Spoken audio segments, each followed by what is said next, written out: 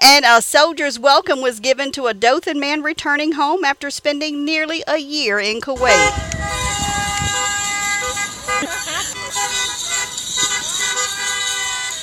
With horns blaring and loud cheers, family, friends, and church members of Dothan Community Church welcome home Adolph Gethers in a surprise drive-by parade in front of his home on Northfield Circle Monday afternoon. Gethers has spent the last year exactly 321 days to be exact in Kuwait.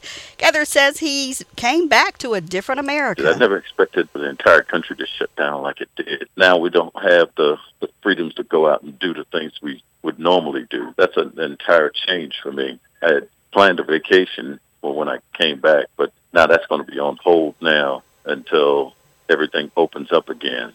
You just don't have the freedom to roam as you normally did before. And when I left, everything was open. You could go where you want, do what you want to do. Gethers says he's happy to return to greenery. Seeing just the green grass is sometimes a benefit. We don't get much greenery over there because it's in the desert and it's all brown. I just love to come back and look at all the shrubs and the grass growing.